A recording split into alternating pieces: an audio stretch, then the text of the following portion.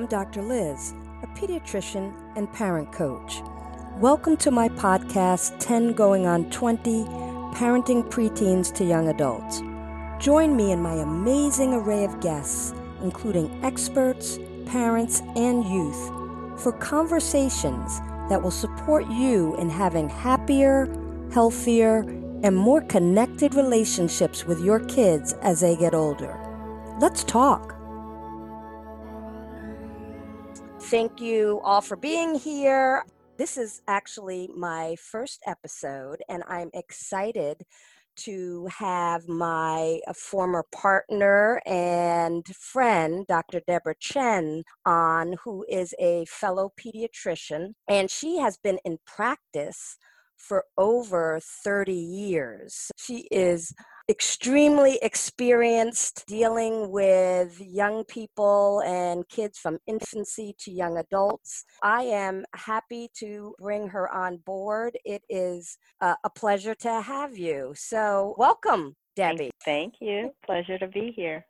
So I brought you on, and I definitely wanted you to be one of my first guests because, first of all, you have encouraged me. You have to do a podcast. You have to do a podcast. So here I am doing a podcast, and so you are my first guest, and we've known each other for a long time. I remember when I first interviewed with New Brunswick Pediatric Group.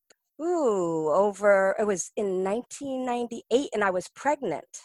And I came and I started at the practice and became a partner in a couple of years and worked with you for, I worked with you for about 16 or 17 years. So we've grown together in the practice, and we know about each other's kids and families. And we've had a lot of lunchtime discussions about parenting and about practicing pediatrics and things that we can do to improve it. And we've done a lot of brainstorming. So I definitely wanted to share your expertise and kind of have our listeners be flies on the wall as we talk about parenting, and especially parenting preteens, teens, and young adults, which I think is important. So first off, I want to say welcome again, and just tell the listeners a little bit about yourself. Like, who are you? Thank you. Who am I? I'm a pediatrician and now a mother of 3 and now grandmother of 1. And so that being a grandma also gives you like a special heart for the parents who are starting out young. But also, we have talked over the years about, the challenges of parenting and what kind of services, how we can help them. And so even though I'm nearing retirement because I have an end date, I still, even now we were just talking about how we can help parents, our next way to help parents. So apparently, even though I'm getting close to retiring, I am apparently not done with caring about parenting teens particularly. So I'm involved. I'm on a youth advisory group at my church teaching confirmation. And so I'm not done with thinking about the wellness of our young people and what we can do as pediatricians and just to help them, because this is a difficult world and a hard world. As you said, it's important, particularly the teenagers and the teen phase, because there's so much going on today. And I think we can't not but help talk about the coronavirus, which is amongst us. And we're both isolated in our homes and we're talking to each other remotely. But how is the practice dealing with the coronavirus? And are parents panicking? What's the situation right now? The practice is just trying to figure it out. People are afraid to come in. It's of really being aware of major social distancing and curfews and things like that. And so we're trying to figure out how to care for our patients, be there for them, but minimize risk to everybody in terms of spread of the virus. I mean, every day is a new day with the way this pandemic Yes. is going. So they're figuring it out. As you know, I'm asking you that question because I'm no longer in the midst of practicing and left 4 years ago to develop the parent coaching and the Dr. Liz consulting and doing a lot of public speaking. So you're my frontline liaison to tell me what's so and what's happening in the practice. And it sounds like that uh, everybody's just trying to figure it out, even the doctors, even the hospitals. I mean, Yeah. this is everybody is trying to manage and deal with it the best they can. Yeah, because there's no blueprint for it. And it was interesting, somebody was talking about this last night at one of these virtual meetings, and sort of each generation defining itself by a certain sort of major world event, the World War II generation defining Mhm. baby boomers, and there was something else for the millennials. And this pandemic is going to change things, mindsets, and so forth, and define this current generation of teens. And I don't know what they're called. Do you know? So the But current there's, generation is Gen Z. but then before, so Gen Zs would be 24 down to Yes, 4, 16, even down to 4? 4. Okay. Yes, Yeah, so yes. that they're saying that, yeah, there's some thought, and I think it's true. It's interesting to look at it from a big picture standpoint, but this is going to really it's going to affect them. And do you have any thoughts on to how it may affect them? What are your thoughts as for just to give insight for parents? And I know we don't know, and this is kind of extrapolating. I mean, I was thinking, well, it's going to affect them economically. It may affect Mm, them in how the world economy comes out of it, and how we end up using technology and all that kind of stuff. But you're thinking of those other things, like their worldview? well, and their psyche in general, Yes. because this is traumatic. I mean, it's traumatic for all of us, but just their view of the world, and all of a sudden the rug is pulled from underneath them. I know my daughter, who's a senior, she's about to graduate now. The spring semester is gone. I mean, it's all virtual. Yes. You know, who knows what happens with graduation? Are they going to cancel it? Are they going to do it virtual? Are they going to postpone it? So my thoughts are we're going to have to deal with the psychological impact. And I don't know what that will be. Psychologists will have to deal with that more. There may be more anxiety, depression, even post-traumatic issues, because this is a traumatic Mm. event for everyone. Well, because they're right. Well, and they are in a formative age on developing a worldview. Yeah, absolutely, absolutely. I think one view might be that it will only accentuate what's already going on. So we know a lot of anxious Hmm. teens, and it's going to exacerbate their anxiety. And then there is that other point of view, and I think it was in the Wall Street Journal today, and I got a little hint of it from all the young physicians at the office, in that they're not really at risk Mm. because it has been widely publicized, and it's been widely publicized that the younger you are, the lower risk you are. And so there are also, I know this from the youth group at my church, there are also that certain cohort that just laughs it off because they know that it's not dangerous for them. Meanwhile, they're laughing, and there's a 60-year-old in the room saying, "What about us?" Or so they think it's not dangerous. I mean, who knows? And as you said, the repercussions are far beyond the physical.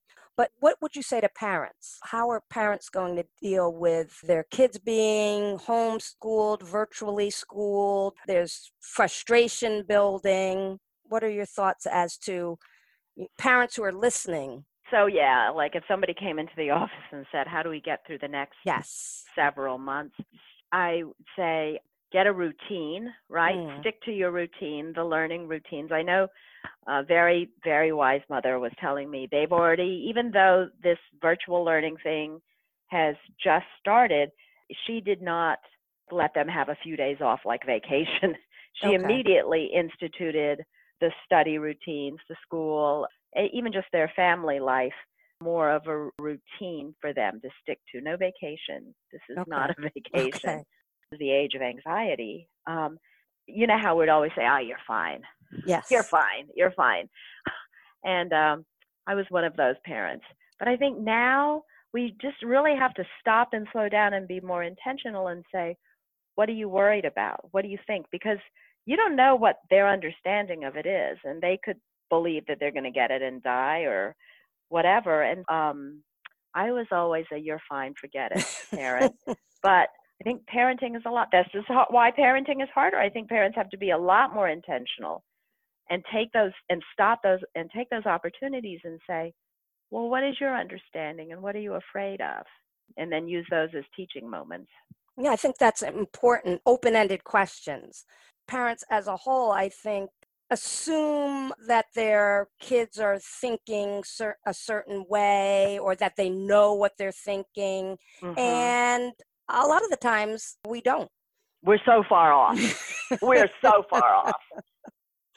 And just to ask, okay, so what are your thoughts? And be interested in knowing what their thoughts are, not just asking because, okay, Dr. Liz and Dr. Chen said we have to ask them, so let's ask them what are their thoughts.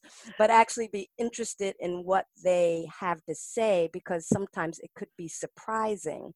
And then it opens up the lines of communication so that you can actually share your thoughts about the situation with your children, and they can share with you. And then it opens up lines of communication for after this event and for later in life. So we're trying to look at the bright side because we are all a little bit obsessed with what's going on right now. And I don't want to be too simplistic on putting a bright side to it, but it does make us all slow down. Yes. Trying to schedule something with the youth group and the teenagers is beyond difficult. They're so overscheduled. And so one minor benefit of this might be to make families slow down. And like you said, make those connections. Yes, because I think it's important to connect and to engage them. And the one thing we tend to do and that parents tend to do is to protect their kids from what's going on in the world, the horrible things that are going on. Yeah. But it's also important to talk about those things because they are going to see it, they're going to hear it on the news, on Facebook, they're exposed to it. So it's important to have open and honest conversations about what's going on rather than kind of pretending that they don't know. You're going to be fine. I'll protect you. You're fine. You're fine. Yes. Because they do know.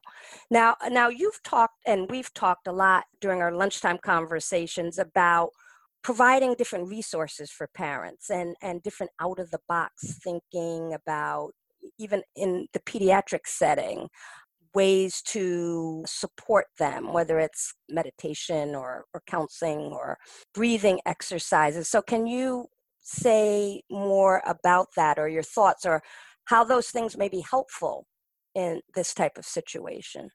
Well, we talked about having resources for parents, right? Yes. I think education for parents, what you're doing for parents. Parenting requires a lot more intentionality than it used to. Okay.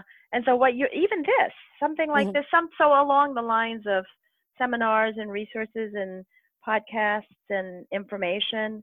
Well, when you say intentionality, what do you mean by that? Well, like really thinking about how to parent. And when I raised my children, I just did it. And the world was easier, and that was before cell phones and the internet. We sat down for family meals. We went on family vacations. I felt like I was always there for them. But social media came along, and I think that has made being a tween and a teenager a lot harder. And so thinking about, like you said, things of even saying, well, what do you think? And really communicating more intentionally. Using car time more intentionally and just listening more. We also talked about yoga and meditation. Yes, that is something that parents can do at home, and it could be helpful to their teens and young people. There are a lot of meditation apps and programs that you can do online, and you can do yoga online, but I think that quiets the mind. Yeah. And I know everybody's mind like now is going crazy, Yes. and with all the news and the Facebook and the uncertainty, because no one knows how this is going to pan out. We know that at some point we'll all be able to go outside and be together, but no one knows really the length of time Right. or the total impact. So I think meditation, quieting the mind, doing some yoga, learning how to take deep breaths, and tuning in while you're at home to apps on the computer, learning how to do that as a family will be helpful now and in the long run. Yeah, and and partnering more with schools or being aware of what schools are offering, because then we can. And I don't know, this is the first time this has come up for me that I've been thinking about it. How do we support what the schools are doing? Because apparently, somebody was telling me, one of my anxious teenagers, patients, was telling me that one of the teachers was trying to teach him to meditate. Okay. And I was like, how does that work for you? And how often do you do it? And so the conversation went like this, like, you can't just meditate when you're stressed. It has to become a daily practice. Yes. It doesn't work meditating when you're about to have a panic attack. It's too late then. It's as a daily practice, it helps. It helps. Yes. As a go-to needed practice once in a while, it might help a little bit, but the whole point is to have it become a part of general health and wellness. Yes, yes. So that teen was doing it, or they weren't really doing it? She was doing it when she was really stressed. Okay. So she was getting stressed a lot. So I bet you her mother doesn't know that she was learning meditation at school. If the parents knew, then they could sort of, when they're talking, remind her, or when the teen is stressed, say, have you been, reinforce what's going on at school.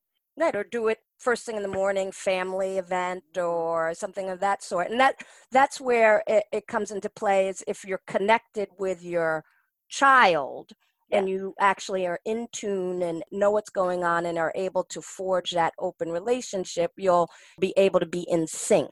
And it's just, how do you do that? And hopefully this podcast and having different people on the podcast, whether it's experts or, I plan to have young people too on the podcast so they can give their perspectives so parents can hear their point of view. So hopefully this will provide some insight for parents and people, and try to put people on the same wavelength, at least for a little bit, young people and their parents. I think it's a great idea for you to have, what would you say, 12, 13, 14-year-olds? Yeah, sure. I mean, I think that would be a great eye-opener to parents in terms of how much the parents would be surprised at what they're thinking. Yes. How much they know, how wise they are, and how naive they are. Anything else that, because I know that the parents are at their wits' end with the pandemic that's going on. So if somebody came in and they said, how do I stay healthy? You can touch your face and eyes as much as you want. Never use your hands. Because they're stressing, wash your hands, sing happy birthday, whatever, one or two times. And that's all well and good. But if you go touch a surface that somebody has just contaminated, and then you go rub your eyes, it doesn't matter how long you washed your hands. You can touch your face as much as you want, just never use your hands. So you have to explain that further for people. Well, they can't see you. Because if I have handy, I'll use a tissue. But if you're, in the middle of doing something, I'll use the inside of my sleeve. I'll use the inside of my collar. Use anything. I mean, usually I'll end up using the inside of my sleeve. Okay. You got on my favorite subject. Sorry. Well, that was an important subject, because that is key information that people should be aware of, and a good pearl of wisdom from Dr. Deborah Chen. I guess another question we can talk about or ask her, what are the challenges that you face as a practicing pediatrician when it comes to dealing with the older youth and parents, even whether it's in this environment we're in today or any day? So, mental health issues are the biggest challenge for teens, for our youth, and lack of resources. But sometimes it's not just lack of resources. We have therapists that we can refer to, and we have medicine and psychiatrists that we can refer to. So I guess that's not right. But just really keeping their mental, supporting parents. Many of our young, parents don't have family in the area, and they really need help with parenting from a young age. The teens and the tweens, but even going down. And so that I think that's my biggest challenge, is the mental health issues. I don't know. Of the young people themselves, or then you were talking about the parenting needs help parenting. Two different things. So first of all, parenting. The parents, even of young children, don't, because they grew up in a different era, their parenting styles are just different from their parents. I don't know how to say that. But I think that's, everybody. I mean, our parents were different as well. Yes. Right. Right. And our parents' parenting styles wouldn't work in this time, in this age. And so that's one thing, separate thing. And then the other thing is, the biggest challenge is how to support and help the teens who are going through teenage years. But that's my biggest concern.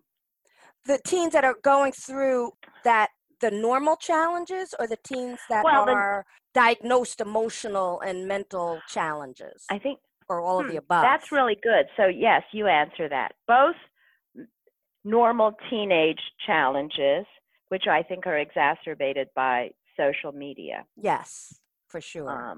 And then the teens with real emotional problems as well. So I think hopefully something that will come out of this pandemic will be the accessibility and ease with which we can do things remotely.